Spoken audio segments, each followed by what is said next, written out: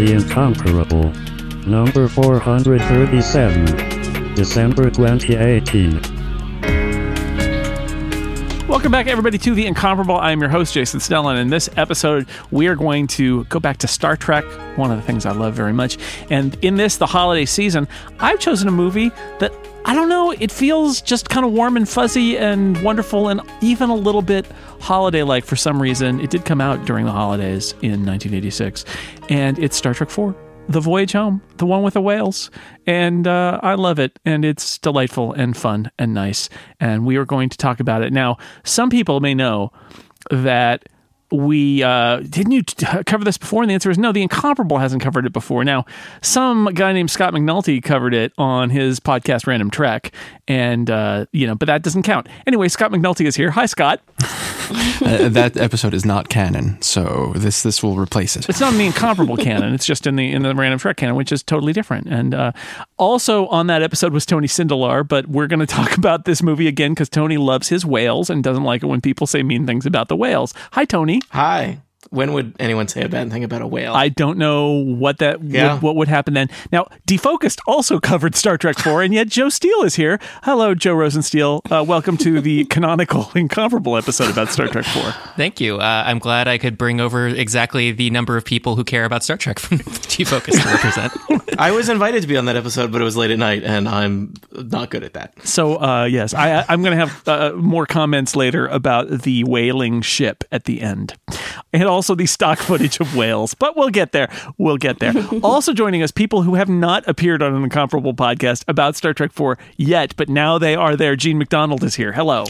Hello, Jason. Thanks for having me. In fact, we're planning to do Star Trek 4 on Sestracast next week. It's just a total coincidence. Amazing. It's amazing. Well, it's all the clones that are in Star Trek 4. Also, Chip Sudderth. Hello. This Week in Time Travel being a podcast about time travel, we're going to do a special about this next week as well. I think I maybe ought to tell my co-host about that. I mean, really, with a title like This Week in Time Travel, the Doctor Who season just ended, so you might as well. Just dive on into Star Trek 4, I say. It's logical, as Mr. Spock would say, for you to do that, and we're going to use a colorful metaphor later. Moises Chuyan is also here. Hello. Admiral, are you sure this isn't the time for a colorful metaphor?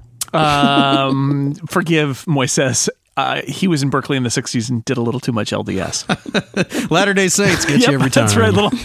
I like, did they know that that's the Mormons? It's fine. It's fine. Whatever. All right. Star Trek 4, 1986. We had Star Trek 2. It's very serious. Spock dies at the end. Star Trek 3, it's got the wrong Saavik in it, and they bring Spock back to life in the end. And Robin Curtis in Star Trek 4 is like literally in one scene, and they're like, well, you didn't work out. Goodbye. And they go off. But so anyway, Star Trek 4 comes out, and the production of it was fascinating because I think Jeffrey Katzenberg is quoted in a few places as saying that the concept of this movie was either going to be really great or a complete disaster. And it turned out to be a very successful movie. Commercially, probably the most successful Star Trek movie. Didn't make as much money as Star Trek the Motion Picture, but it didn't cost as much.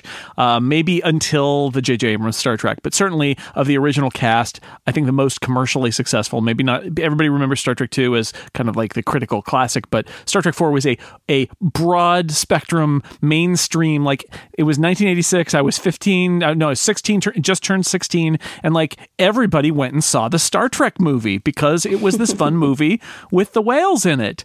And so it's a comedy. It doesn't really have a villain to speak of. It's unusual in so many ways, but it's a fun movie, so we're going to talk about it. Request permission to draw a specious comparison between it and the most recent season of Doctor Who. Oh, interesting. That it's a crowd pleaser. It's a crowd pleaser. There's no overwhelming big villain kind of thing going on. It is light and fluffy and mass appeal. And I think a lot of hardcore Star Trek fans are Star Trek II, The Wrath of Khan fans.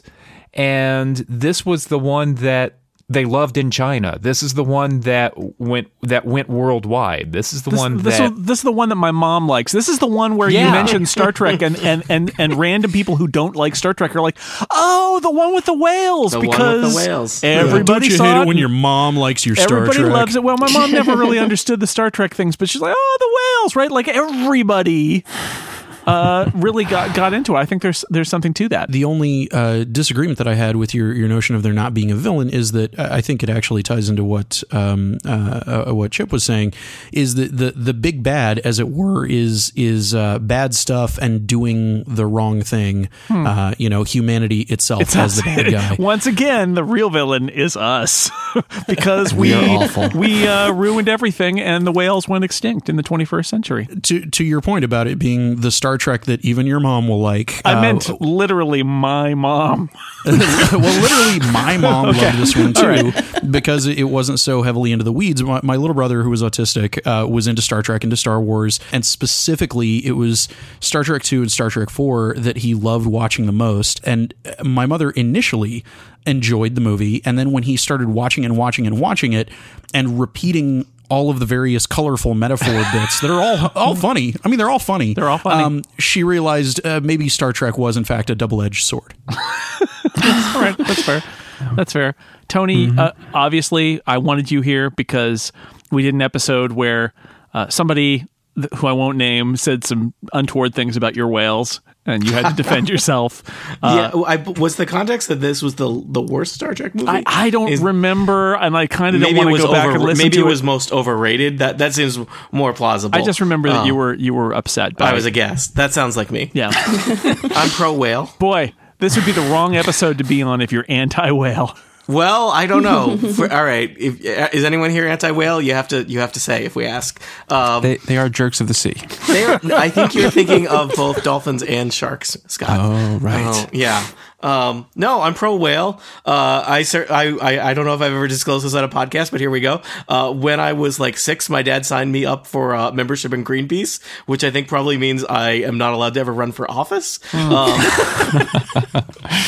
But no, I mean, this is just the Star Trek movie that I love and enjoy, that I've watched many, many times.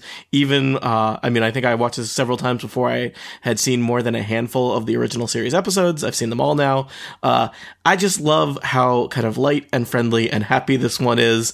I love them bumbling around San Francisco. They kind of remind me of a role-playing group. Hi, we're San Francisco inspectors. And we do not have a plan. We're idiots. We're completely out of our element. Presumably, we could have spent like 30 minutes reading about what's going on here and have not done that. But our charm will carry us through, even befriending a whale scientist who should really know better than to pick up weirdos in San Francisco. So it's the charm and the humor of this movie that really sticks with me, and I have seen it far more times than any other Star Trek movie. And I like the chemistry of the crew in this one. I think sometimes I'm disappointed when I go to other Star Trek original series material and it's not there yet, because here is one of the places that it really kind of crystallizes. And like, this is the Star Trek that I want all original series Star Trek to be, and it's not always. Yeah. Gene, what made you want to revisit Star Trek 4? Honestly, it's been so long, and I just knew it was the one about the whales, and I thought, isn't this one of the bad ones? Like, I know that the even numbered years ones are good. And but I thought, but that one has whales in it. 4 is an even number, so what's going on?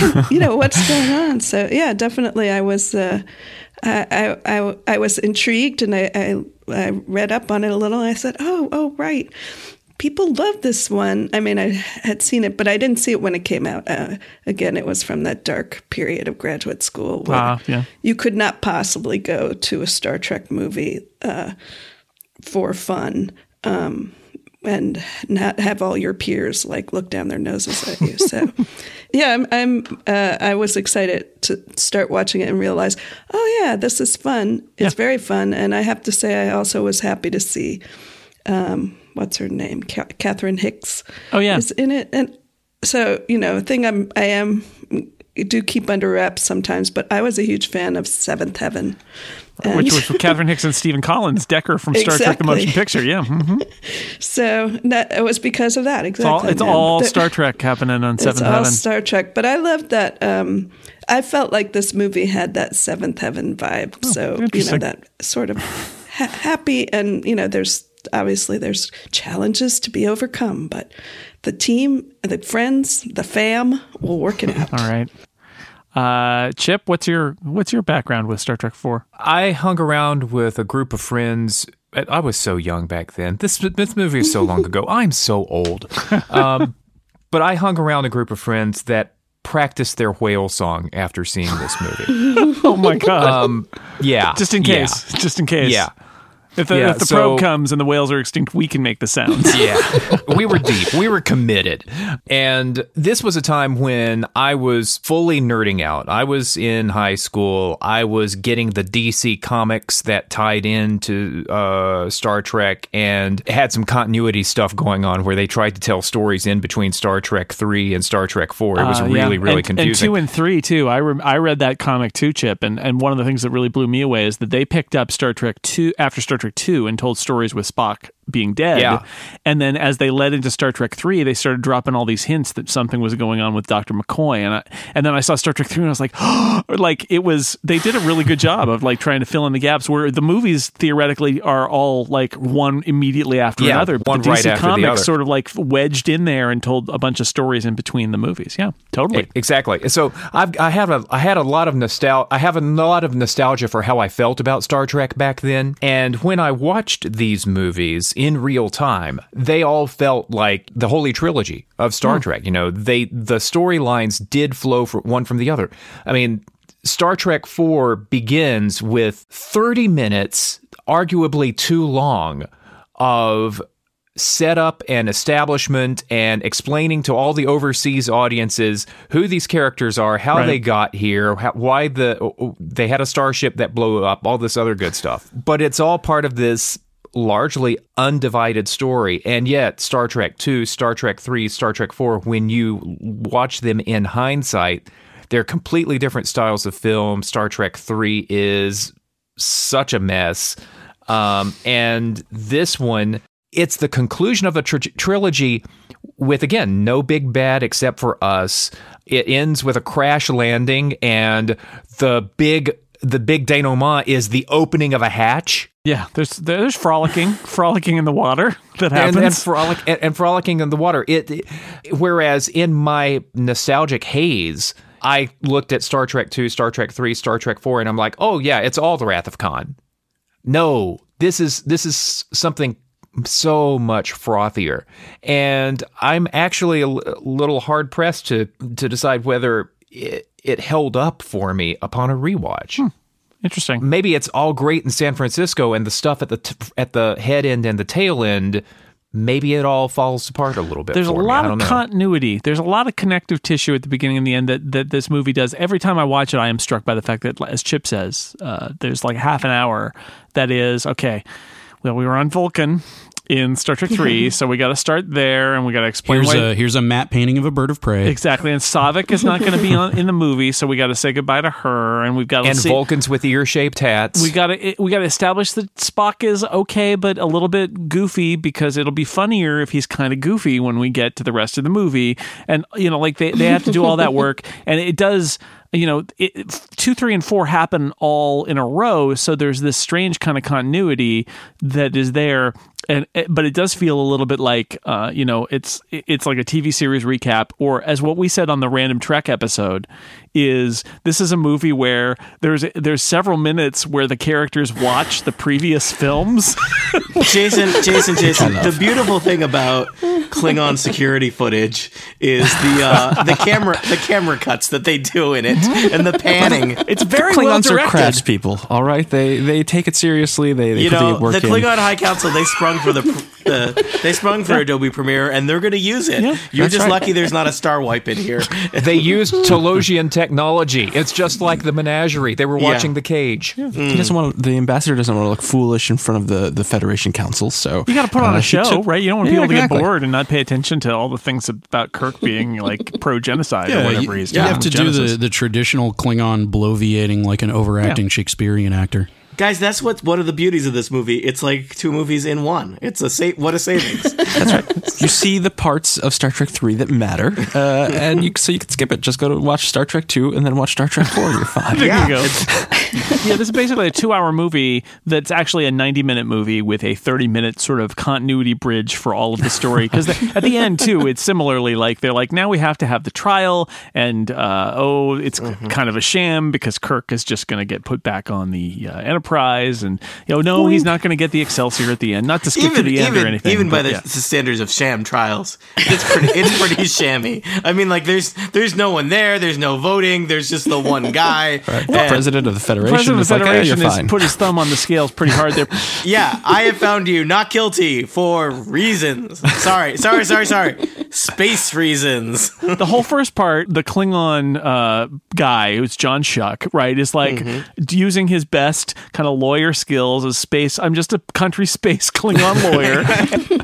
So he does all of that, and it's like, yeah, he's twisting it, and Sarek is there to be like, no, you're stupid because you're a Klingon. He's like, but you're a Vulcan. We can't trust you. You're just a puppet of the Federation and all of that. But at the end, I imagine the Klingon ambassador watching what happens with Kirk and everybody getting off scot-free, and he's just like, oh, I'm so angry at you right now, right? Like, I told you it was a sham. I knew this would happen. It's so unfair. Like, yep, that's true. Especially because you have to imagine in Klingon culture, like being a Klingon lawyer is not, it's not going to be right. It's not great. This was his one chance at redemption, and he blew it. We've seen what Klingon law looks like in Star Trek 6, right? With Michael Dorn as the other Worf, as old Grandpa Worf, and literally he's like, I object, and they're like, whatever, there's no law here, forget it, and then they just do what they want to do. So, Klingon lawyer, It's not just a like good the job. Federation because they do what they want to do. In I their guess cards. so. It's a harsh lesson we've learned here, which is people in power are just going to do what they want to get the result they want. Kirk is horrible for jurisprudence. Everywhere he goes, it's just wreckage.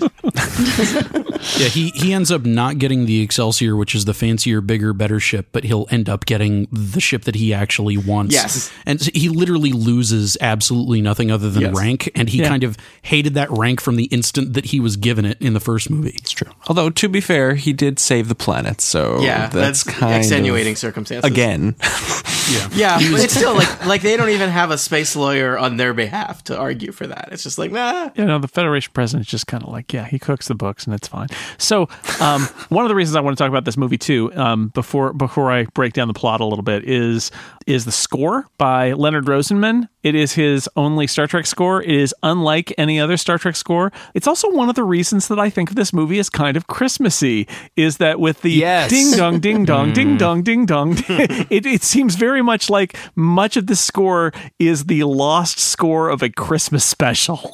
Plus, there's jazz from the... Wasn't it Yellow Jackets? The Yellow Jackets, yeah, that's right. There's some of that in there, too. It's a funny score. Joe, I know that you have thoughts about Star Trek scores. It's a weird one. This is I don't really like this one at all. It doesn't really sound like Star Trek, as you said. It doesn't integrate with the other prior movies, either from James Horner or from Jerry Goldsmith. And the couple of quoted pieces of original music that are in there were done begrudgingly. Leonard Rosenman really didn't have his heart and soul in that. He also kind of reuses this later on when he goes and does the sequel to RoboCop, which is an awful sequel, the worst sequel that Irvin Kershner ever directed. But one of the worst things that Frank Miller has ever done. Yeah, that one also. If you listen to these two scores back to back, you're just like, oh, this is the same thing. Only they chant RoboCop over and over in the theme song for that one. But it's not. It doesn't really work for me. I get that Leonard Nimoy didn't want it to sound like symphonic Star Trek scores, like they're on an away mission or something when they're in San Francisco. He wanted something that sounded more contemporary, but it is really strange, and it dates the movie in an odd way. And I know it's jumping ahead a bit, but when we get to the chase scene where Chekhov is trying to escape, and it's almost Benny Hill. Yes. There's a part of the Chekhov chase is like a pastiche on Russian composers. It's like he's running around the USS Enterprise naval carrier, and it's like dun, dun, dun, dun, dun, dun, dun, dun, dun, dun. It's like the Tetris music is playing, and so I think that's kind of funny because it's like he's Russian, and so we're playing Russian-y things. But when they get to the hospital, it is from the director of 3 Men and a Baby. It is zany comedy chase music. I love that zany comedy chase music. And that's when my wife turned to me and was like, "This is wacky music for a Star Trek movie." I said, "It is. It's wacky. I love it." No wackier than when Spock is in the tank with George and Gracie, and William Shatner. If he hasn't already chewed every bit of scenery in existence, like the way that he mugs, Yes. what he does in pantomime is what the score does during the hospital chase. I love that scene though, where it's just all we're hearing is the description, the most boring. It's like, and we're moving, and it's like this is when we meet our friend, the whale scientist Catherine Hicks, and in the background, Captain Kirk is losing it. He's like, I don't have any dialogue. The camera's on me. Nope. I've got to do something. He is. It is. Yeah. But it's like I think it's an appropriate moment because there's no dialogue and everybody else is just watching it. And you know, because we know, and they are seeing it. And then you finally get the old lady who's like, maybe he's talking to that whale there, which is a great. By the way, that woman, I looked her up on IMDb. She had a career that spanned about 50 years, maybe 40 years, and for about 35 of those years, she was just playing old ladies. Like she literally was playing an old lady in something in the 70s, and in like the 90s, she was your go-to for an old lady. She's in the Max Headroom pilot as well. In fact, I recognized her. I was like, I think that's the same lady as in the Max Headroom. So it totally is. And she plays an old lady who has one funny line and then is never seen again, and she built a whole career on that. So good for her. Good for her. But yeah, that's that moment. Maybe he's talking to that man there. Okay. And meanwhile, Captain Kirk is completely like, what is Spock doing? And it's funny. It's good. Okay, let's back up. We'll start at the beginning. A space probe. What? A space probe that looks kind of like the probe in the Doomsday Machine, and then it's just kind of it's a log that flies through space. So a giant cylindrical monolith is flying through. Tootsie Roll. Yeah, or a Tootsie Roll. Sure, that's good. And it's got like a beam that has a little ball at the end of it that like sends out messages. And it turns off all the spaceships that it goes past, and it shuts the doors or it locks the doors closed of the space dock, so they're useless. They can't do anything. Jason, is it seeking to come to Earth to merge with the Creator? Well, it's a good question, Chip. But unfortunately, the Enterprise isn't there because it got blown up, so that it can't save the day. And instead, it is sending out this message that is shutting off all the power on planet Earth, and they have to send out the planetary distress call, which the president of the Federation doesn't want to do, but he finally does. That don't approach the Earth. There is something bad happening here with some crazy space probe. And meanwhile, on Vulcan, we do get, as we've mentioned before, everybody is like, well, we patched up the ship and we looked at the manual, which is translated using Google Translate from Klingon probably, but we can make it work. We can figure it out. And Scotty has replaced the food packs because eating the bloodworm casserole was giving Scotty a bad stomach. You don't want reconstituted bloodworm. You want it fresh. That'll yeah. Yeah, so they replaced it with Vulcan food packs maybe? I don't know. You may regret that decision, Scotty. I don't know. And they say goodbye to Saavik because again, the recasting of that character didn't work out. And it's okay though. In her scene, she really sells it, right? Oh my god, it's so bad. It's not great. It's probably one of the more embarrassing parts of this movie. How David met his fate. He saved us all, Captain. Oh God. Oh boy. I watched this on the Blu-ray, and so I watched the special, bonus material, and they had an interview with the two writers of the screenplay that no one ever talks about, Steve Mearson and Peter Kreiks, and they said, "Here's our secret. They left Saavik on Vulcan because she's pregnant with Spock's baby." Yeah. And I said, you should never tell anyone that secret because that's a horrible idea. And that's why no one knows who you are. Yeah, when Ponfar goes really, really wrong. Yeah, that's not so good. We do get a great scene that is revisited in multiple Star Treks after this, which is Spock being tested and he's asked to answer a whole bunch of various scientific and trivia questions about the galaxy. The Vulcan GRE. Yeah, Spock is training up for Quiz Bowl Vulcan. Yeah, exactly Vulcan right. Quizzo. But his mother has slipped in a sneaky human question, which is, how do you feel? This is the J.J. Abrams Star Trek quotes this pretty directly in the scene where young Spock is being tested on and then gets beat up by bullies. Jerks.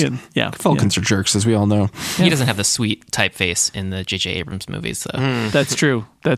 It's all very good. And also this movie we can pick apart when Scotty uses a Mac keyboard to in about 5 seconds generate a very complicated molecular model for Jason, transparent he's a aluminum. miracle worker. But Spock, he's just better at computers than you. Spock also uses a keypad, basically a numeric keypad, to input complex chemical formula There in are this like test. 4 buttons on that keypad. He's got text expander. We get installed. Jane Wyatt back from the original series. She appears. This is her other appearance as Amanda, Spock's mom, she has snuck in there. How do you feel? Because this is her reminder to her resurrected son that he needs to integrate his Vulcan and human. I think the implication here is that he's kind of got the logic back, but he needs to connect with his human side and kind of put it all together. And she's trying to prod him and remind him of that. He needs to get his groove back. She does an excellent job in this scene, but one thing I notice now as an adult rather than when I saw this as a kid on a pan and scan 4x3 tape is that the cinematography of this is really lovely. So you get the rack focus back from Spock to Amanda, who's walked in the doorway behind, and she's lit beautifully. There's light from outside coming into this beautiful room. It's so much better than Star Trek 3. The cinematography is great. Although it is interesting that it's a cinematographer for Flashdance, so that was probably not something that I think I had anticipated when I went to go look that up later. Yeah, what I read was that Leonard Nimoy, who directed Star Trek 3, here he wanted to. I think he maybe recognized his limitations and the limitations of Star Trek 3, and so he brought in this cinematographer and basically said, please do a good job because I don't know what I'm doing, essentially. And so then the cinematographer did a good job, I think, with this, especially these scenes at the beginning there. And it's just a really nice scene. We can complain about the stuff where they're basically just watching Star Trek 2 and Star Trek 3 later when there's the kind of the Klingon stuff. But here, this is a really nice moment. I think this is one of the unsung great scenes in Star Trek 4 is Spock and his mom and her kind of setting him up for the journey he's going to take in this movie. Yeah. And I think Search for Spock being Nimoy's training wheels for directing something of this scale, because he directed a little bit of TV, but part of his deal for coming back was that he got to direct Star Trek 3. You can get that as a get, but you don't necessarily get your choice of cinematographer, your choice of this, your choice of that. And in coming in and directing this one, this one as compared to Star Trek 3, I don't have anything scientific or hard evidence to cite, but it feels like he got to call more of his own shots for this. And this is part of, how Leonard Nimoy, director who did 3 Men and a Baby and a couple other things after this, this is where he felt comfortable, putting together his team. And the, previously on Star Trek chunk that I don't think he really had much of a choice in any way as to whether it got included or not. That aside, I think the whole movie as a production feels like it's somebody who has been working in the industry for multiple decades by then, who is finally getting the true opportunity to really helm the ship and run things the way they want to run things. Yeah, it sounds like script-wise, too, that basically Harv Bennett wrote the bridging stuff on either end, who is the longtime kind of producer of these movies for Star Trek. He produced Star Trek 2 and Star Trek 3. And then Nicholas Meyer, who did Star Trek 2, he did the rewrite of the center section. And that's kind of interesting too, because basically they split it's like you do the funny story where they're there, and I'll do all the kind of continuity on the other end, and then they kind of stuck it together, which is what a weird history this thing has. I feel like Nimoy being in charge is really why we get that kind of camaraderie, and the crew being the crew, as we mentioned earlier.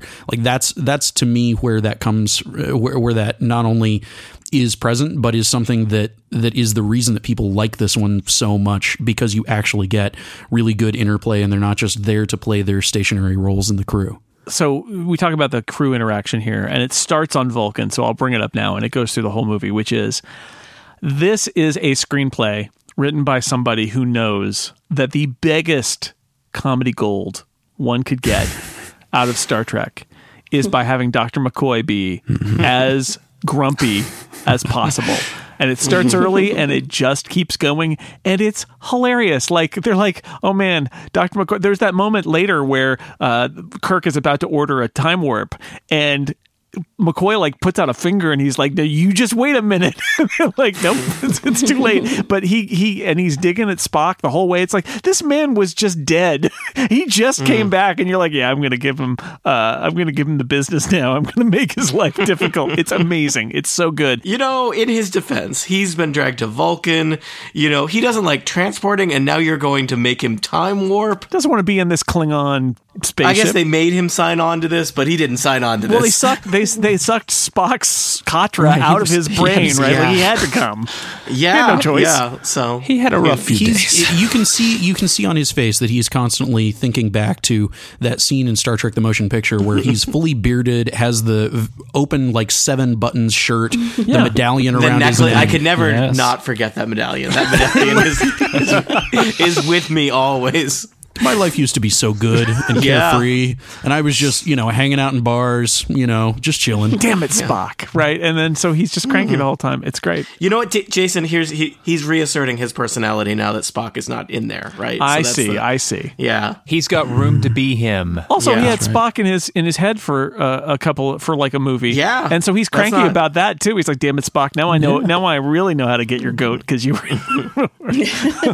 were in my head for a whole movie." I do like that he doesn't immediately like lean into Spock. There's that moment where Spock comes onto the bridge and he sits down at a station, and McCoy is just asking him about the experience of coming back from the dead, and Spock says it's impossible to discuss without frame of reference, and you get his. This is the moment where he's just like, all right, well, forget it. Like, I'm not going to die to discuss your insights on death. And he loses his cool. And you get grumpy, prodding, cranky McCoy for the rest of it, and I love that. He's cranky at Kirk too, because one of the interesting things that happens as they take off and then throughout the rest of the adventure is that Kirk is so happy to have Spock back, right? And he's Spock's biggest cheerleader. Now that Spock's mom is still back on Vulcan, now it's Kirk's job to be like, you're going to do this, Spock. You're going to figure it out. It's going to be great. And McCoy is like, are you kidding me? He was dead. He's lost his marbles. Don't trust him. And that leads to several scenes, including, I think, the one that I really like is when Kirk and Spock are headed back into the back of the ship. And McCoy is like, somebody's got to keep an eye on him, because he doesn't trust Kirk at all. He figures Kirk's just going to be like, yeah, Spock, do whatever you want. McCoy's like, no, that's not going to happen. I'm gonna be over your shoulder with a raised eyebrow the entire time. It's great. His bearing the whole movie is, am I the only sane person here? What is wrong with all of you people? It's true. I mean, is it supposed to be that they are the only ones on this Klingon ship? It seemed like they don't have a whole It's just the 7 them. people. Yeah. So McCoy doesn't have to run a sick bay. No. Because, no, his best job is to just keep an eye on the captain and the recently resurrected guy who's running around. He's the kind of man who needs a job to keep him busy. When he is idle, he just, it's not good. Nobody's bleeding and dying. I need to do something to prevent people from bleeding and dying, so I guess I'll keep all of these loons from doing crazy stuff. He asked a very reasonable question. Maybe we shouldn't travel back in time and fiddle with things. That moment where it's like, wait a minute. Like, no. Surely there's a better way than the plot of this movie. And they're like, nope, this is the plot of the movie. We got to do it. Sorry, but I think that by profession, Dr. McCoy is a doctor. His hobby is needling Spock. So if he has no medicine to perform, he's just going to needle Spock. That's what he's going to do, because that's his role. He loves that. He's like, oh, you're so cold, Vulcan, whatever. Like, and that comes through. It's great. But they do, yes, they go back to Earth, and once again, these people are the only ship in the quadrant that can save the day. They realize, I'd like to think that somebody on Earth has already figured out that it's a humpback whale song, but they've lost all power and the ability to transmit, so they can't. But the people on the Klingon bird of prey figure out that they can. The sound of this probe being transmitted under the water, when compensated for water and salinity, because the salt water makes it sound different. I don't know. That's a line in the movie that always baffled me. It's totally science. It's science. It sounds like a humpback whale. It's different density of water, but yeah, I don't, whatever. Yeah, you also get that sweet little DJ display that Aurora has when she's processing it. I like that. It's a good moment for her. You get a really good look at how on point her nails are too. Like, she's been through a lot and she still makes sure those nails look good. And Spock has like a CD-ROM of all the animals that he goes through. Very slowly. Yeah, no, not that. That he has to go into another room to check out. It's not a coyote. No, not a marmot. Oh, God, this is going to take forever. I would like to point out, like, the tiniest of cameos I think that you can have in a movie. They did have for Nurse Chapel, right, and Yeoman Rand, who Commander are Rand, both commanders, yes. Commanders Chapel and Commander Rand in Starfleet. You know, as all hell is breaking loose and everything's going down, and they show the two of them like each for about 5 seconds. So they go back in time, despite Dr. McCoy's protests to the contrary, because where are you going to get whales other than in the past? And then so we go back to the time when the movie was made. It's very convenient. I was watching the 1986 scenes now thinking, man, look at all those old cars. It would be so expensive to shoot that now. But fortunately, they shot it in 1986 where they were readily available. That's true. But we time travel through an art student's movie. Oh, yeah. Oh, God. Okay. I'm sorry. I skipped over our 2001 just mind-blowing wow. Oh, so when they go through time, they do the slingshot effect, which is from the TV series, and then there is a mind-blowing kind of vision scene where the various kind of like 3D heads of the Enterprise crew appear. We hear dialogue from later in the movie because it's time travel. It's weird. We're hearing what's going to happen, but it hasn't happened yet. There's a whale, sort of a space whale, and then there's like a human puppet body that floats around for a while. Puppet is generous. I have seen this movie probably significantly more than 10 times, and yet this scene, my mind refuses to retain it. I really felt like I was on LDS, man. Every time I see it, I'm like, wait, what is going on now? Yeah, I get what they're trying to do, which is like they're trying to make the time travel thing be not normal. Like, and they always have they have to wake up, like it puts them to sleep, and they have to the braking thrusters fire and all of that. I get it, but it's weird. It's almost, I don't know. It almost feels like, will people take this seriously as a Star Trek movie if we don't put in some special effects? Better do them here because it's just San Francisco's for the next 60 minutes. So. Probably can't blow up a whale. No. Yeah. So they got the weird kind of time travel hallucinations. It's not their best thing. It's not the best thing in the movie. It's a strange thing. I skip over it too, like I did just there, because it's just like I get to that point. I'm like, whatever. Man. That thing, it haunts me. I like that they're playing sound from later in the movie, because I think that's part of their like, ooh, time travel. I think that part of it is kind of fun. Let's use these newfangled computers to animate something that looks like doing life casts of people's heads. Yeah, exactly. They're like they've turned into sand. So anyway, they end up in the 80s in San Francisco, and they park at Golden Gate Park, and the dialogue. Everybody remember where we parked, and in Golden Gate Park. This is a primitive culture. So this is the thing. This is one of the things that this movie does that's really great, is it judges us. And so, they're like, it starts with judging from the amount of pollution in the atmosphere. This must be the late 20th century, right? No. They're like a primitive paranoid culture. We got to be careful. Ridiculous use of radiation. Yeah, exactly. Like they're very much like they look at a newspaper and they're like, how did they survive this period? And so that's a big part of this movie, is the people from the future commenting on how primitive and awful everything about every aspect of modern, for the movie in 1986, life is, right down to Dr. McCoy McCoy's complaints about the Spanish Inquisition when it comes to the finest hospitals in downtown San Francisco. Dialysis. Yeah, man, give me a pill to grow me a new kidney. I love that lady too. Get started on the Prime Directive in this movie. The timeline, right? Like, this is the reason that in the Trials and Tribulations episode of Deep Space Nine, the guys from Temporal Directives go, "Oh, Kirk, don't get us started." Yeah. I suspect no paperwork was filed for this mission.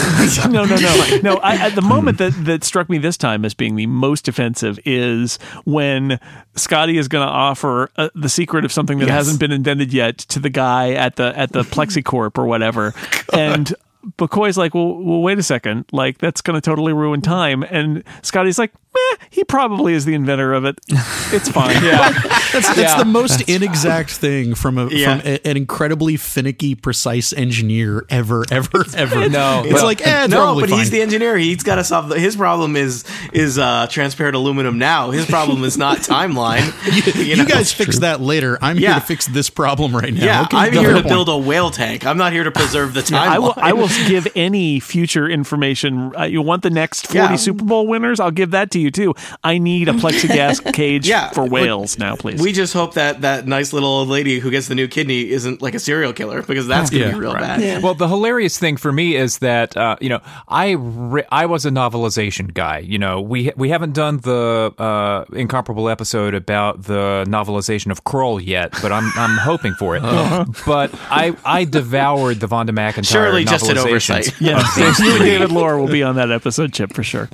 Something came up. It got pushed to next decade. Yeah, it's on the list. It's not on the list. This is one of those bits where fun, light movie making goes at odds with fanish continuity. This must be right, because Vonda McIntyre in the novelization for this thing spends a good page on Scotty explaining to McCoy that no, this really is the guy who invented transparent aluminum. That's right. Yeah, I watched an interview with Harv Bennett where they said, we knew people were going to be annoyed by the time travel and the changes, so we just said we'll point it out in the movie so that people won't bother us, and we'll just deal with it that way by just saying exactly. Exactly. And that's the way to do it. It works. It's a lot more fun the way the movie does it. And there's some zany stuff in here too. This scene, and I probably pointed this out on Random Trek, but I'm going to do it again, which is this has the most random thing in the movie for me, which is they have, I believe it's one of their costume designers basically comes in the middle of it, and the guy shouts, "Not now, Madeline!" And she leaves, and it's like that's it. It was just there because they want to show that this guy is having an experience right now where he's been shown the future, and then she comes in and he's like, "Not now, Madeline!" and she disappears. And I looked it up, and Madeline is she's just like a crew member who they put in the show for fun. I love Madeline. She winces and she backs out of there. And she backs out of there, and it's like, what's that? Oh all God, about? he's angry again. Mm-hmm. You can immediately piece together like what their work relationship is like, right? He quit She smoking. comes into the office One without imagines he's knocking. annoyed. He screams at her, and she reacts like with discomfort, but also familiarity with this. And it's Madeline goes home to her partner. Yeah, Bob was shouting again today. I think I'm going to find a new job because I can't. I want the Vonda McIntyre novel about the creation of transparent aluminum and how it came to be. What's happening at PlexiCorp? The PlexiCorp story. As time passes, whenever I rewatch this movie, now I think about the sham trial at the end of the movie, and there's got to be some like sub bureaucrat in Starfleet who's like, guys, okay, I know that you guys love Kirk and you want to let him do whatever, but there's some timeline stuff we've got to deal with, and like, shut up, Gary. Yeah, that's right. You know what? They say that it's fine. He gets results, you stupid chief. Come on. Yeah, I mean, Earth got saved. Whatever. Yeah, that's the challenge is that they need to save Earth. You think they could take a little bit more time, but for some reason they're really rushed, even though they could return to exactly when they came Actually, from. that's one of the things that struck me about this is the only ticking clock in this actually is the dilithium crystals. So the timeline with Uhura and Chekhov, their portion of the plot where they have to go to find the nuclear wessels in Alameda is that they need to, like in 24 hours, they need to do it. The whales... also the whales at the end. Yeah, Kirk says, I could get any whales. I'd much rather have yours. So there's a ticking clock there, but really, if George and... Not to put too fine a point on it, but if George and Gracie got harpooned...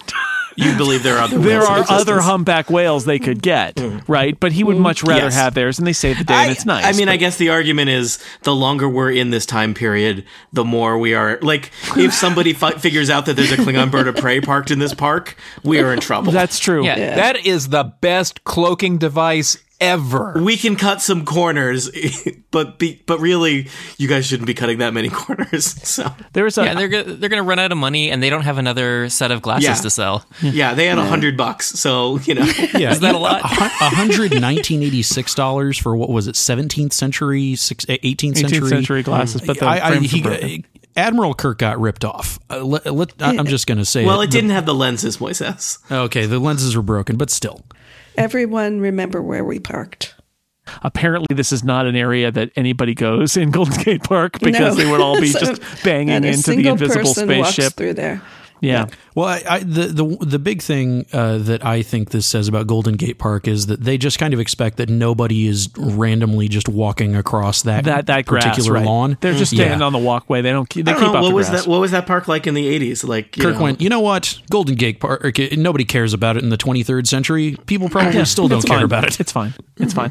So, so the different subplots. So, Sulu's subplot is very small, which is he has to find a helicopter, which he does. In San Francisco, he was born there. He was born there. There's a cutscene that's in the novel too, where when they're walking down the street and the family comes out of the like product placement for Pacific Telesis and all of that. That there's a cutscene there where he meets the little kid is like his great grandfather or something like that, but that got cut out of the movie. I really wish we had gotten more Sulu in this, and the only reason that I'm kind of okay with it is that we hung the lantern on him saying, "I hope we get the Excelsior."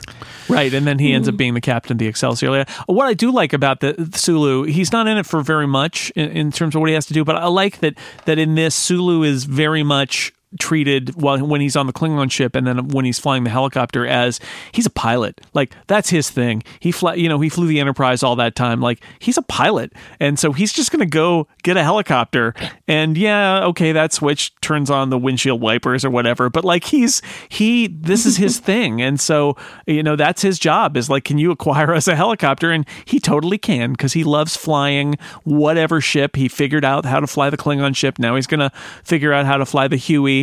And then he has to remember that he's not flying a Huey anymore when he gets back into the Klingon ship. It's a very, very small little arc for Sulu, but I do like that it plays up the fact that he's a professional. He's a really good pilot, and that's why he's got this job. San Francisco. I was born there. It's there. very good. So yes, Chekhov and Uhura have to go find the nuclear wessels in Alameda, which leads there's that very funny scene where That is what I said in Alameda. in the height of the Cold War, but mind you, a Russian is standing in the street saying, "Where are the nuclear vessels?" Yeah, in Russian Alameda?" spies are fine now. We don't care about them. And They're not a problem. no, it's fine. Can I say one thing that is not fine, though? What is not fine? Nuclear vessels is not a way a Russian would pronounce that word it's a made-up at Russian. all. It's a complete mistake. Yeah, Chekhov's accent is completely wrong. And Anton Yelchin, I believe, when he got the part, as an actual Russian, He pushed back on it. And was like, "This isn't how we actually say this." And It's they're like, it's how Chekhov talks. But franchise and There's no way a current Russian would, but in 300 years. Oh, I see. Philological evolution. Interesting. Over 300 Yeah. years. We don't like to talk about it. we do not speak of We it. do not speak of it, Captain. Anyway, so they do that. I like that lady. I love the lady on the street where she finally was like, "Oh yeah, I think you went Alameda," and they're like, "That's what I said. I said Alameda. Why does no one listen to me?" Chekhov is very upset, but they do make their way to Alameda and they break into the lousiest security that you will ever get on a nuclear vessel.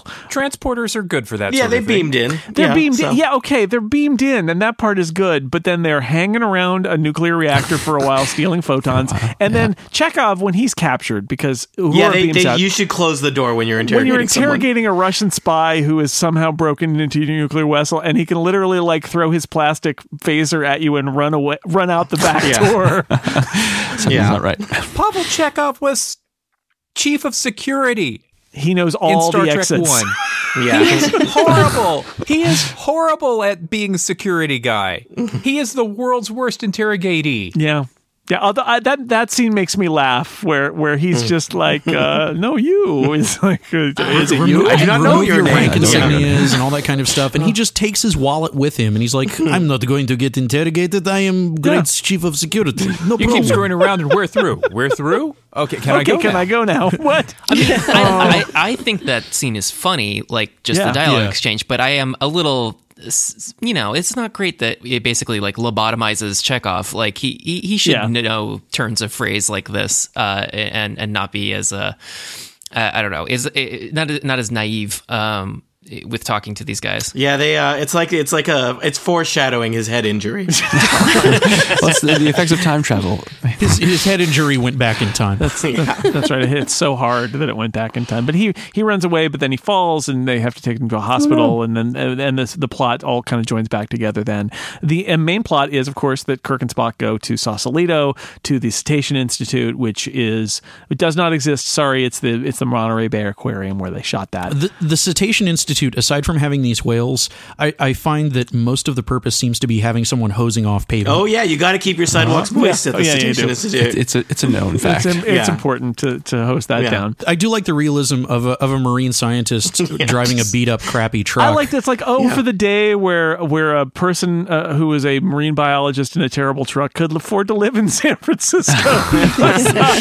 Science fiction. That's the funny thing. She lives in Oakland. She's got a long commute ahead of her after her pizza dinner with Captain Kirk. So they find the whales, and it's a pair of humpbacked whales named George and Gracie, and Spock dives in to the whale tank because it's offensive that you would just assume that you could kidnap whales and take them to the future without mind melding with the whales and asking them, which is what Spock does. He sought consent. There's something very sweet. And maybe Joe has thoughts on it. The shot when they first come down the stairs and they're looking at the whale tanks, and it's all fake special effects shot. Something very unsettling to me about that shot, like just the way the whales are placed, the way they just kind of seem to be like hanging there, and they're like pointed right at the window, and it's just, I don't know, like it feels like the depth is all wrong. Like there's something that looks at it, like looking at it, it's like an optical illusion, and it hurts my eyes. As an addendum, Professor Joe, is that an optical effect that they use there? Yes, but they're 2 5-foot-ish, I think, whale puppets that they had sitting in a tank that they would film for this. So the scale's not going to match when you're shooting that with certain lenses, and then you're shooting your on-set footage with other lenses. So they don't really like sit in space correctly. But the bigger issue for me, I think, is like the matte lines around everything. Yeah. And the black levels don't match. Everything's like a cyan blue in this tank, and they're really uncontaminated by that in the foreground. It feels kind of otherworldly, like they're just kind of hanging there in space or something. They're space whales. They decided that the Save the Whales plot, which is, would be great and very Star Trek and all of that, and it's true, but I know that they were concerned about the technical issues with the whales, and it's an issue, right? They have their mechanical whales and they have their whale puppets. I think most of the other stuff looks fine, right? I mean, and then they have whale stock footage, which is clearly whale stock footage, but I'm okay with it. Yeah. But it is. You're right. It does look weird. What I'm saying more is that this was the challenge. Is like thematically, I think the whales are great, but it did lead to lots of technical issues where they have to visualize whales. We cannot imprison a fleet of whale actors in order to make this. No, movie. there are none. There would be a mixed message there. There are no whales in captivity at all, which is one of the things that this movie kind of like. Oh, no whale is ever born in captivity, and they don't keep whales in captivity. It doesn't happen. Like, it just doesn't happen. So I believe there was an animal rights group that I don't remember which one got upset at them for this movie and thought that they had done something to whales, and it's like, no, guys, they're obviously puppets. The effects were not that good. No whales were harmed. The footage making suggested this that they film. were too close to the whales they were filming when they were puppets. They're puppets. The whale puppets. Yeah. Whale puppets. Jason, before we move on, did we have the punk on bus scene before this? Oh no, or it after is. this? It is when they ride over. So Kirk Thatcher, who is actually on the crew, another crew person who is in this movie, is the punk rocker on the Muni bus that's going across the Golden Gate Bridge. And as somebody who went over the Golden Gate Bridge every day for 15 years, I can can tell you they shot all that stuff on the Golden Gate Bridge. It's very accurate. They probably spent a lot of time going back and forth on the Golden Gate Bridge to shoot all of that. And they do have the guy, he's playing I Hate You, which is a song that Kirk Thatcher, the punk, actually, that guy and a bunch of other people on the crew who were in bands recorded that song because they were going to put some like Rick Astley song or Duran Duran song or something over that, and they're like, no, it needs to be punk rock. And so they created this song I Hate You, which is like a hilarious, if you listen to the lyrics, it's a hilarious like meta punk rock song, because it's all this like I hate you and I berate you, and the only question is how many megatons. I think that's a really nice line. It is both too awful to be real and also pretty accurate. right.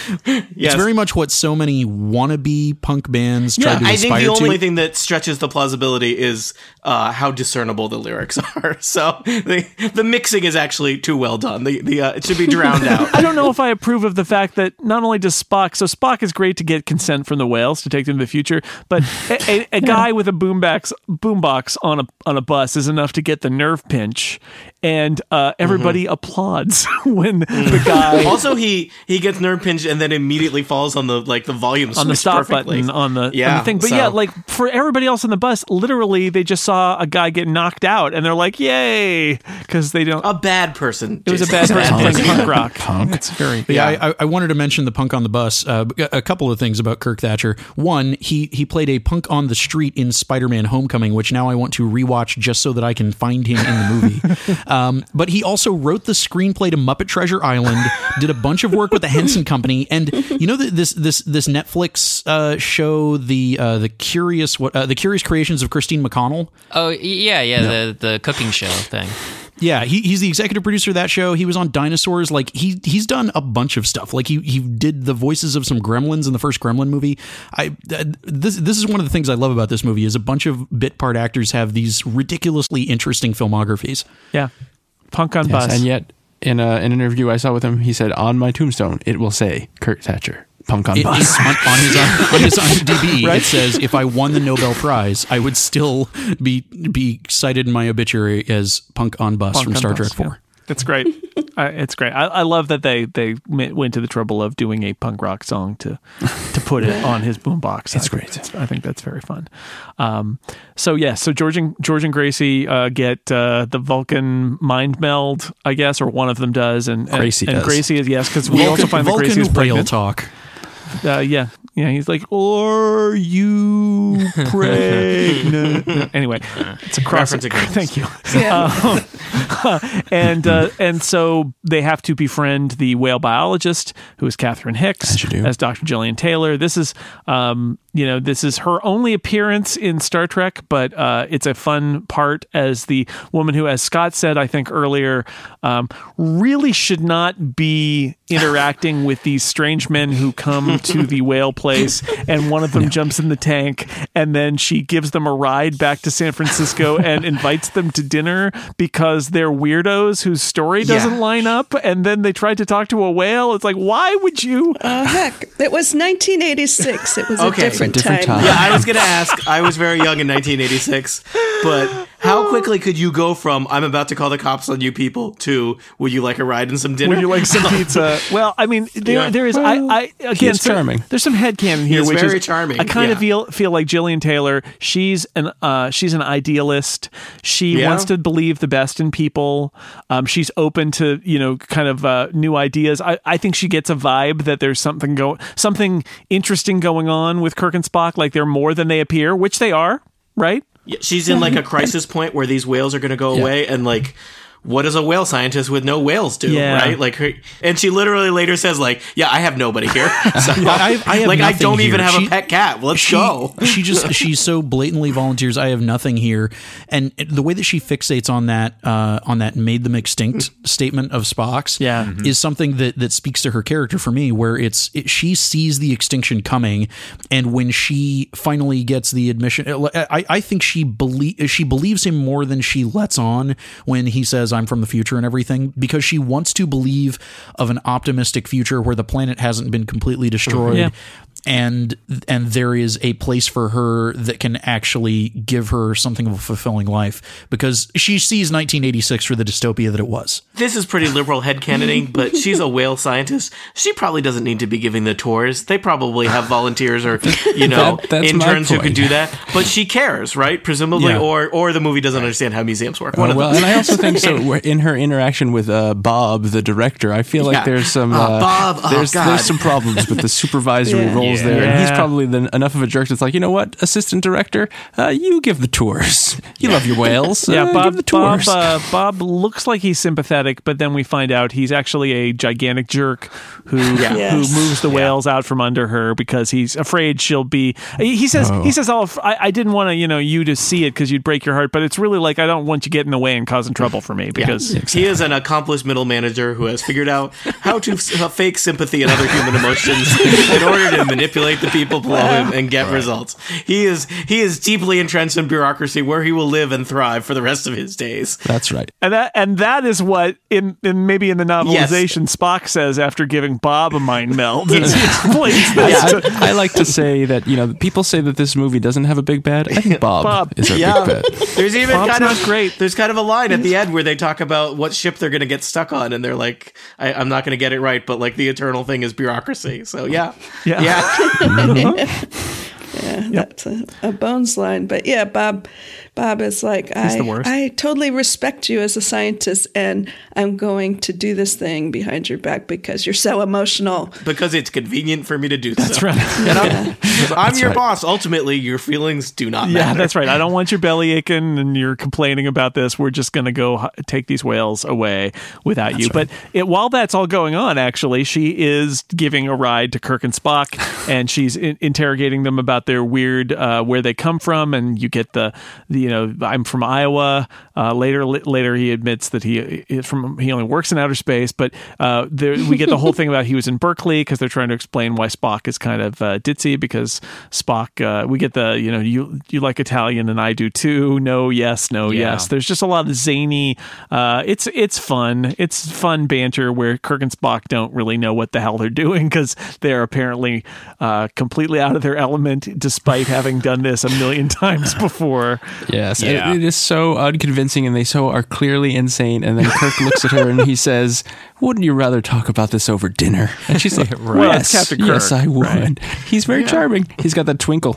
And when I say dinner, I mean you're paying. When I say dinner, you're paying, and it's not really a date, and I'm probably not going to give you the information you want. Sound good? It reminds me of the adjustment period that Kirk and Spock had in A Piece of the Action in the original series, where it takes him a while to figure out how to navigate things.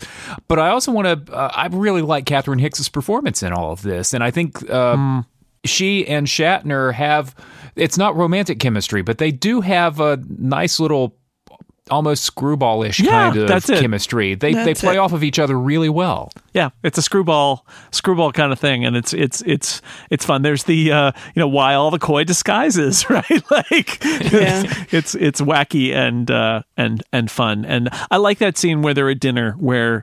At the Italian or like the pizza place basically that she takes him and he doesn't know, and we get our Star Trek product placement of Michelob. And what I like about that is that then Kirk takes a sip of it and he gives it a look like, what the hell have you done to beer in the 20th century? That made me laugh.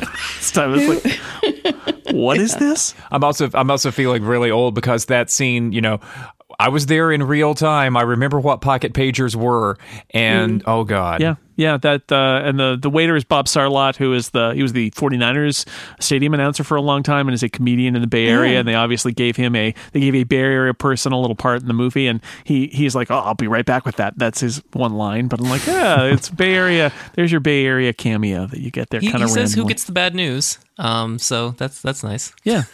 That's right. And they take their pizzas to go. Actually, one of the things that makes me laugh is that when they find out that the whales are being taken, they immediately have to leave. And they're like, oh well, you might as well wrap up the food. Because I was sitting there thinking, but what about dinner? And then the thing that really makes me laugh is when Kirk gets out of the truck to get beamed back to the spaceship, he brings his pizza box with him. They still haven't eaten. Yeah. Because I imagine that he like offers everybody a couple of slices of pizza. You shouldn't eat before your time warp. That's a bad idea. That's a good point. Well, they got to get their spirits up before they go beam some whales up later. So before we go and rescue the whales, we have to rescue Chekhov from the hospital, which leads us to the wacky hospital rescue scene with all the wacky music, where they put Catherine Hicks on a stretcher and roll her in, and McCoy does his best. Like, listen, man, she's got acute postprandial upper abdominal dissension, which is she's got a tummy ache, basically. And they get into the operating theater, and this is peak McCoy, because now he's not only mad at like the world as he always is, but he's specifically mad at the 20th century for their archaic medicine. And it's great. Like, you can't drill a hole in his head and all that. And I love, there's so much good, because he's in a hospital, so he gives the lady the pill that grows her a new kidney. I wonder why he brought that with him and why it was in his bag so readily available. Headcanon. It's a pill that fixes many things. Yeah, it's just a nanite pill that you give people, and it fixes all the stupid things. It also fixes like the Tellurian flu or something. Yeah, but she's also going to regress in age to like age 40 in the next couple of weeks. So, go figure. It's great. I really love his disgust too when he's inside the elevator. Oh my God! Those two smarmy residents or whatever. Yeah. Those guys are probably violating HIPAA also. That's pre-HIPAA. It was at the time. There were no privacy regulations in 1986. Those guys are why HIPAA was brought into place. No. He says nothing, and then as he leaves the elevator, he's like, "My God, it's great." I like how they don't actually have a plan, but they're just improvising a plan, and it's fine, right? Like, let's wander around, let's look around, let's find this. Here, jump on this gurney. This will be fine. I feel that is pinnacle original series Star Trek, right? Which is like, we'll figure it out. Yeah, like we literally don't know enough about how anything works here to actually come up with a plan, so it's improvised. Also, how Gilead somehow managed to get them the exact kind of OR specs that they needed for this. Isn't that a nice moment? Which is, we're going to need something to blend in. Cut to, they're wearing full doctor's outfits. How did that happen? No idea. It's not even like it's like Party City or anything. Yeah, I don't know. She has a friend who works at a hospital supply store, and they went there, and she bribed him with a pizza. Gail, I need a set of scrubs. No, 3 sets of scrubs. It's fine. I can't do this on my own, Gail. I'm no Superman. Anyway, anyone reference? No, not acknowledged? Okay. Reference acknowledged. Okay, thank you. Then we'll move on. Yes. So, they save Chekhov. It's fine. Very funny. The thing that made me laugh this time that I had forgotten how funny it is that as they're rolling Chekhov down the hallway in his whatever that is, the little trolley that he's laying down on, he tries to sit up to see where they're going, and they're like, "Not now, Popple," and they put his head back down. It made me laugh. But he finally does get into the elevator with them, and the guards chase them down to the first floor. And I like that we have 2 chase scenes, and they're not the bad guys, right? Like there's the army guys are chasing Chekhov, and they don't actually shoot him. He falls and hurts his head, and then they take him to the hospital, and then the cops are chasing him, and they don't get a chance to fire. So there's these kind of chase scenes that are, I don't know, they're very humane. They're both like running away from being caught shoplifting, where one of them they're caught shoplifting nuclear isotopes, and the other one they're caught shoplifting a Russian. Yeah, and no one gets hit by a car. Presumably no one loses their job. I don't know. It just seems like I don't know. Sometimes a Russian spy escapes your hospital. What are you going to do? Some of those guards may lose their jobs. His 23rd century tech that he left them with on the ship. Yeah. That's another one of those timeline things where I'm like, oh great, he gave that to the military. Yeah, but it was the phaser was out of gas, so it's just going to look like a plastic toy. They're just going to throw that out. So probably. I do like that the only phaser shot that they use is just for welding that door lock, right? With that cheap little spark. Yeah, there's surprisingly little violence in this, right? A whale almost gets shot, a door gets shot, and I kind of like that. Yeah. That's why it's a Christmas movie. Yeah, Tony. it adds to the kind of feel good. For any and all of the people who say that this movie is not Star Trek, I don't think they watched the same original series I did, right? Because this is so TOS. TOS. Yeah, it really is. It really shows how little you need to actually lock phasers and even have the Starship Enterprise in most of your movie. A movie that technically has the Enterprise in it is the byline under the one with the whales. Yeah. It's like technically the Enterprise is here. Just watch all the way to the end. Just walk at the very end. But yeah, there were comedy episodes of the original series, and they did things on planets like this, and it totally is into that, and I like that. I love those comedy episodes of the original series, and we get that here.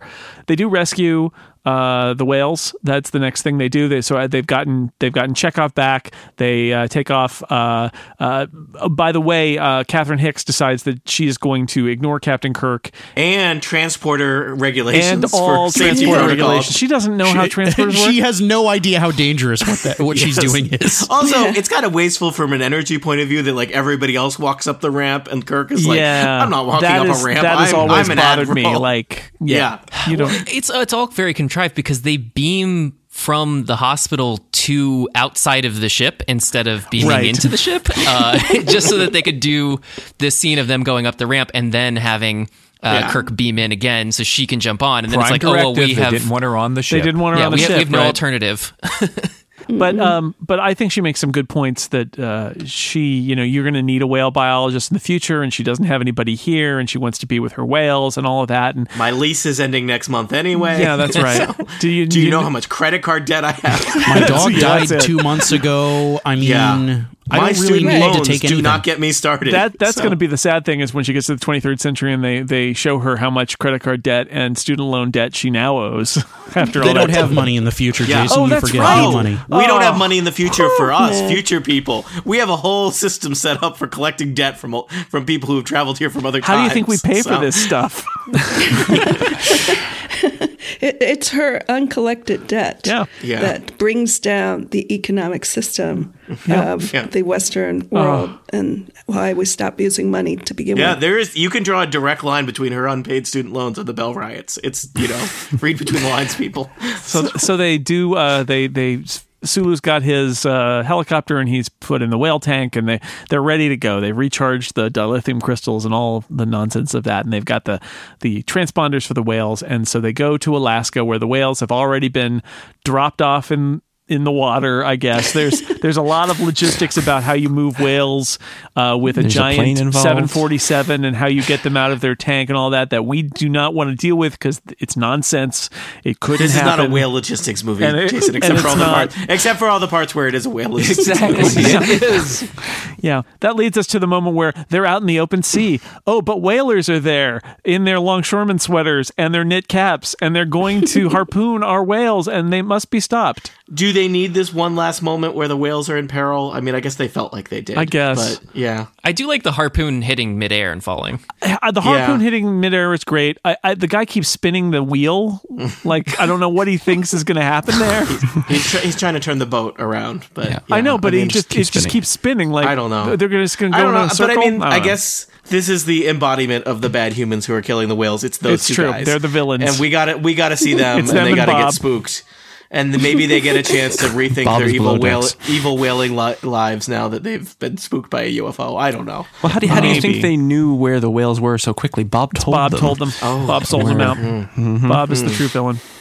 That's in reading. At some point, Jillian is going to look up all the people she left behind, and she's going to discover it's revealed that Bob was behind it all, and she'll be like, "Oh, I'm glad he's dead." That's My off only screen. regret is not killing him myself. Yeah, that's right. little Time. dark I for let Jillian. time do it instead.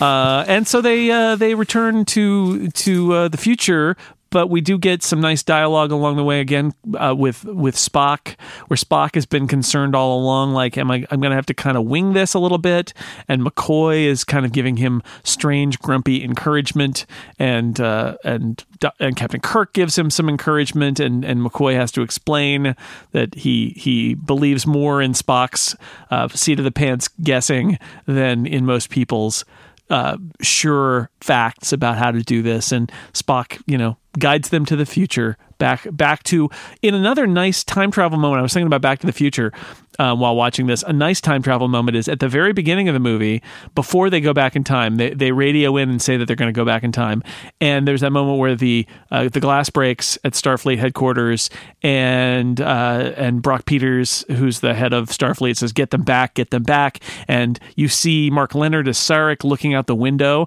and then we cut to them on the Bird of Prey, and they decide they're going to go back in time, and then we get back there here, and it turns out, in a very nice little subtle sci-fi time travel touch, is that Mark Leonard looking out the window he's looking out the window at them returning from the past, and he goes, look, and they are there. They've gotten back in time. The thrusters have fired, and the autopilot took them under the Golden Gate Bridge or something, I don't know, and they land in the water and pop the hatch and let the whales escape, and everybody splashes around and frolics, and they've succeeded in saving the whales.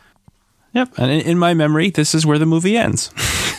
Swear that I saw like a TV edit of it where like credits rolled over them, like, frolicking in the water. Because there's it's really the end of the movie, right? Yeah, there's like 20 more minutes. In a post-credit sequence, Captain Kirk is found not guilty, except at the one thing where he's found guilty.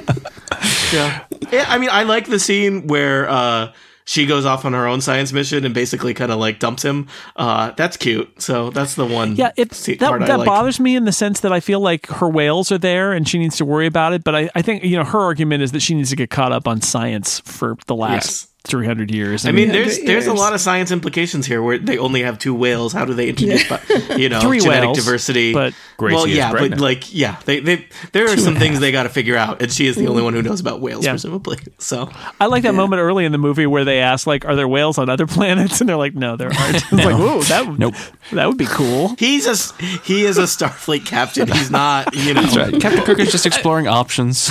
There were all those mirror Earths that they ran across in the original series. There could have been whales on one of those. There are Nazis on other planets. Surely there are whales. Oh man, you do not want to go to the world where it's like whales with goatees and eye patches. Pirate whales. No, I like to believe that though, like in the 22nd century, they sent dolphins to another planet for fun, right? And there are dolphins on other planets. If you're about to talk about Sequest, I'm leaving. No. Okay. Bridger friend. I like the Spock and Sarek, at the end. Oh yeah, Vulcan. Mm-hmm. Saying, "Hey, glad you made it. Thanks, Dad. Thanks, son. Live long and prosper." Well, and the moment of saying, like, I opposed you doing Starfleet because this is the the weight of the Journey to Babel episode of the original series, where they don't even talk, and they obviously have had this broken relationship, and we've seen Sarek, and Sarek goes the extra mile in Star Trek 3 to help people who are trying to get his son back, and here he has that moment with his resurrected son where he says, basically in his most obstinate Vulcan kind of way, perhaps I was misguided about your entering Starfleet. He's doing as he all he can bear to do to say I was wrong, and that you were right about this, and that your friends, your colleagues, your friends, are admirable people. Spock, who says, they're my friends, and he's like, okay, rolling eyes, friends, whatever. Like, I guess Vulcan is friend, not a word in Vulcan. I don't know. Well, it denotes an emotional attachment that they have grown beyond. Yeah. But they have family and coworkers. So. One thing that struck me just, was that Mark Leonard looks exactly the same as he has, like, pretty much since, Journey to Babel. I know. And other than the really gray old. hair. Yeah, other than the gray hair. No, Mark Leonard aged pretty well there over those 20 years between this movie and the original series. Anyway, if you like Vulcans, that's a nice Vulcan scene. No, that's a good scene, and also just how Sarek is still, he's honorable, but also not really a great dad. Well, he's just a little distant, but he's trying. He tries. There. But he's like, good job, I guess. Yeah. But I do like the fact that it closes the loop in the emotional journey for Spock when he says, tell mother. He says, "Do you have any message for your mom?" Right. And he's like, "Tell her I feel fine." And I'm like, "Oh, well, that's nice." Yeah. Which is like raised eyebrow, like, well, that doesn't make sense in Vulcan. He's like, look, she'll get it. Just don't. Just tell her. God, Dad. Dad. So these are all really nice moments, but we like you said, Jason, this is like Harv Bennett, then Nick Meyer, then Harv Bennett. Yeah. And here we are in the thick of Harv Bennett stuff. And there's so much continuity and there's so much trilogy wrap up and things like that. And it's just, could it have been a post-credit sequence? Oh, The thing that no. everybody loves about this movie is the stuff that happens in San Francisco. But you can't just have a movie that's San Francisco and then none of the other setup or resolution stuff for them. It does them frolicking in the water at the end. It does feel like they could probably end the movie there, though. I'm okay that they didn't. I feel like this is one of those things where this stuff doesn't bother me because it's the payoff for the people who've been watching all these movies and they want to see what happens next and what's going to go on with Captain Kirk and all that. I think it maybe goes on a little long. It is, in the end, I think the real point of all of this is how do we get the series back to Captain Kirk and his crew on the bridge of the Enterprise? But that's what this whole sequence does, is get us to that point where he's captain again, there's an Enterprise again, and they're going to go off. Although I have to admit, and this happened in '86, and it has happened every time I watch the movie since then, when Scotty talks badly about the Excelsior and they come up to the Excelsior and then they go over it and find the Enterprise there, and I'm always like, the Excelsior's a pretty cool ship, you could have just taken the Excelsior. But like, no, it's Star Trek, we gotta have the Enterprise, it's fine, give Sulu the Excelsior, whatever. Well, this movie does reestablish that core, because at the beginning of Star Trek 2, they all had different jobs. Exactly. They're training people, and Kirk's got a desk job, and all of that, and Chekhov's on the Reliant, and it is sort of it's sort of great for the basics of the franchise. If you look at the characters too closely, Sulu's career's been derailed. I mean, his captaincy was edited out of Star Trek 2 in the first place. Scotty was promoted to captain of engineering or something. Basically, the end of this movie drops all of these characters under a big glass jar. And that really sets things up kind of poorly for the next movie when it feels like they take all of the wrong lessons out of this movie. But yeah, if you look at it as just the conclusion of a trilogy of 3 movies, it does wrap it up on a nice, pretty bow. Could they have stopped at Star Trek 4? Do you think? I really love Star Trek 6. So, I mean, to me, 5 is kind of the thing that you suffer to get to 6, which in some ways... It turns out you don't have to. You're allowed to just watch it. You have to watch it. Wait a minute. What? Hold on. A funny thing, and I don't know if we talked about this when we did the Random Trek episode, but one of my enduring memories of Star Trek 4 is actually walking out of the theater in my hometown after seeing it at age 16. This is maybe the happiest I have ever left a theater feeling, because, sorry, Chip, to do this, but like that ending, not only was it a good movie, but that ending is basically saying to a Star Trek fan like me, what adventures will they have next? All our friends are back together. There's a new Enterprise. They are off on new missions. The sky's the limit. They are going to continue to be out there boldly going where no one has gone before. And I remember seeing that and leaving the theater and being like, that's so awesome. Like, the movie was good, and now the crew is back together doing what they love and what we love to see them doing, and it's great. Now, I think then about how a few years later, I was a freshman in college, and Star Trek 5 came out. Oh no, we don't speak of that time. It's not the best. But at that moment in Star Trek 4, and that's why that stuff is there, is to put, to have you leave the theater going, oh, it's Star Trek. Star Trek is back together. They put it all back together at the end after all the of that. Enterprise is back, etc. Yeah, so it's the reset button is essentially what it is. They broke everything, and they killed Spock in Star Trek 2. They destroyed the Enterprise in Star Trek 3. How do they, and then Star Trek 4 is about saving the whales. Okay, save the whales, but what about and I admit that it's franchise furniture moving, but I will tell you, as a kid who loved Star Trek and went and saw Star Trek 4, I was so energized by the fact that they got their ship back and they were all going to go on other adventures. Sometimes when you save the whales, you save Star Trek.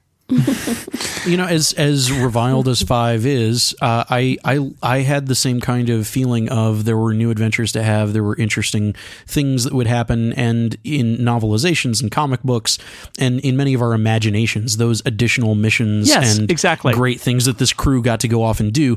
That's one of the things that, even though we can't avoid knowing that the Final Frontier exists, I feel like there is so much more of that good, optimistic potential that's at the heart of Star Trek that is where this movie leaves us. And I feel like I'd be happier if they'd taken a bit of the exposition chin off of this more than chopped off the ending. And also Star Trek 6, if we do ignore Star Trek 5, Star Trek 6 is basically, we've been doing this a while, and now we're about ready to pack it in, and this will be our last mission, and we're going to close it down. And the implication there is, between the end of Star Trek 4 and the beginning of Star Trek 6, there was another 5-year mission where they had lots of great adventures we didn't get to see, and I like that. I like that that's out there. And then one not so fantastic adventure that we did get to see, which is Star Trek 5. And it brings the Klingons back too, right? So the Klingons are upset by this sham of a trial, and then they need Kirk's help, and he hates them and he wants them to die. Yeah, and I like the connective tissue between 4 and 6 of Admiral Cartwright, who I think once he is ousted in Star Trek 6 and exposed as a saboteur, that he abuses time travel, goes forward in time, and takes on the identity of Joseph Sisko and has a son. Sure. Yeah. More Deep Space Nine references acknowledged. I got it. I get it. Okay. So that is the end of Star Trek 4. Any other final thoughts about this movie before we wrap it up? Now is your chance. Save the whales. No, double dumbass on you. Well, is there any other more quotable Star Trek movie? And I will say the answer to that is no. This is the most quotable Star Trek movie. This is the most quotable Star Trek movie. So. These are not the Hellier whales. Hello, computer.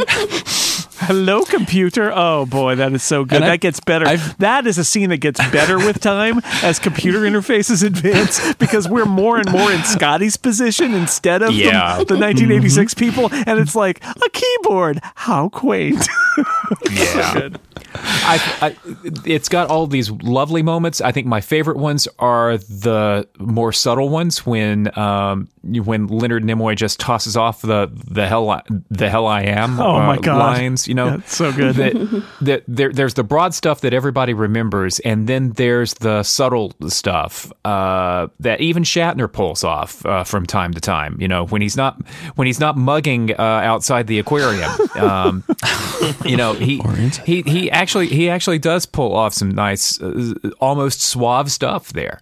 Those are my favorite moments. I think that pizza eating scene with him and Catherine Hicks is a really nice scene where he's trying to get across, without revealing who he is, and it's fun. It's very much more TOS Kirk than William Shatner Kirk, where I don't know if that makes sense, but I've seen a delineation throughout his performance as the character, as there are movies and phases of him playing the part where he is playing the part the way that he originally played it, and then the way that he plays him in The Final Frontier, where it's I'm Bill Shatner, who happens to be Captain Kirk. Well, I wish, in graduate school, I could have gone to see Star Trek 4 instead of The Name of the Rose, which was also good, but not as fun. Yeah, so you approve now, Gene. No, I approve, and I give past me permission to go see Star Trek 4. Oh no, but that'll ruin the timeline. You might as well tell past you how to make transparent aluminum. Yeah. Right, you probably wrote Star Trek 4. How do we know she didn't? They do have very highbrow literary references to Jacqueline Suzanne and Harold Robbins. The Giants. The Giants. The Giants. Yeah, that's exactly that kind of moment that I just adore. Yeah. Much like Tony, I've seen this movie countless times, and I know exactly what's going to happen, and yet I laugh before it happens. It makes while you, it's happening, feel and after happy. it's happening.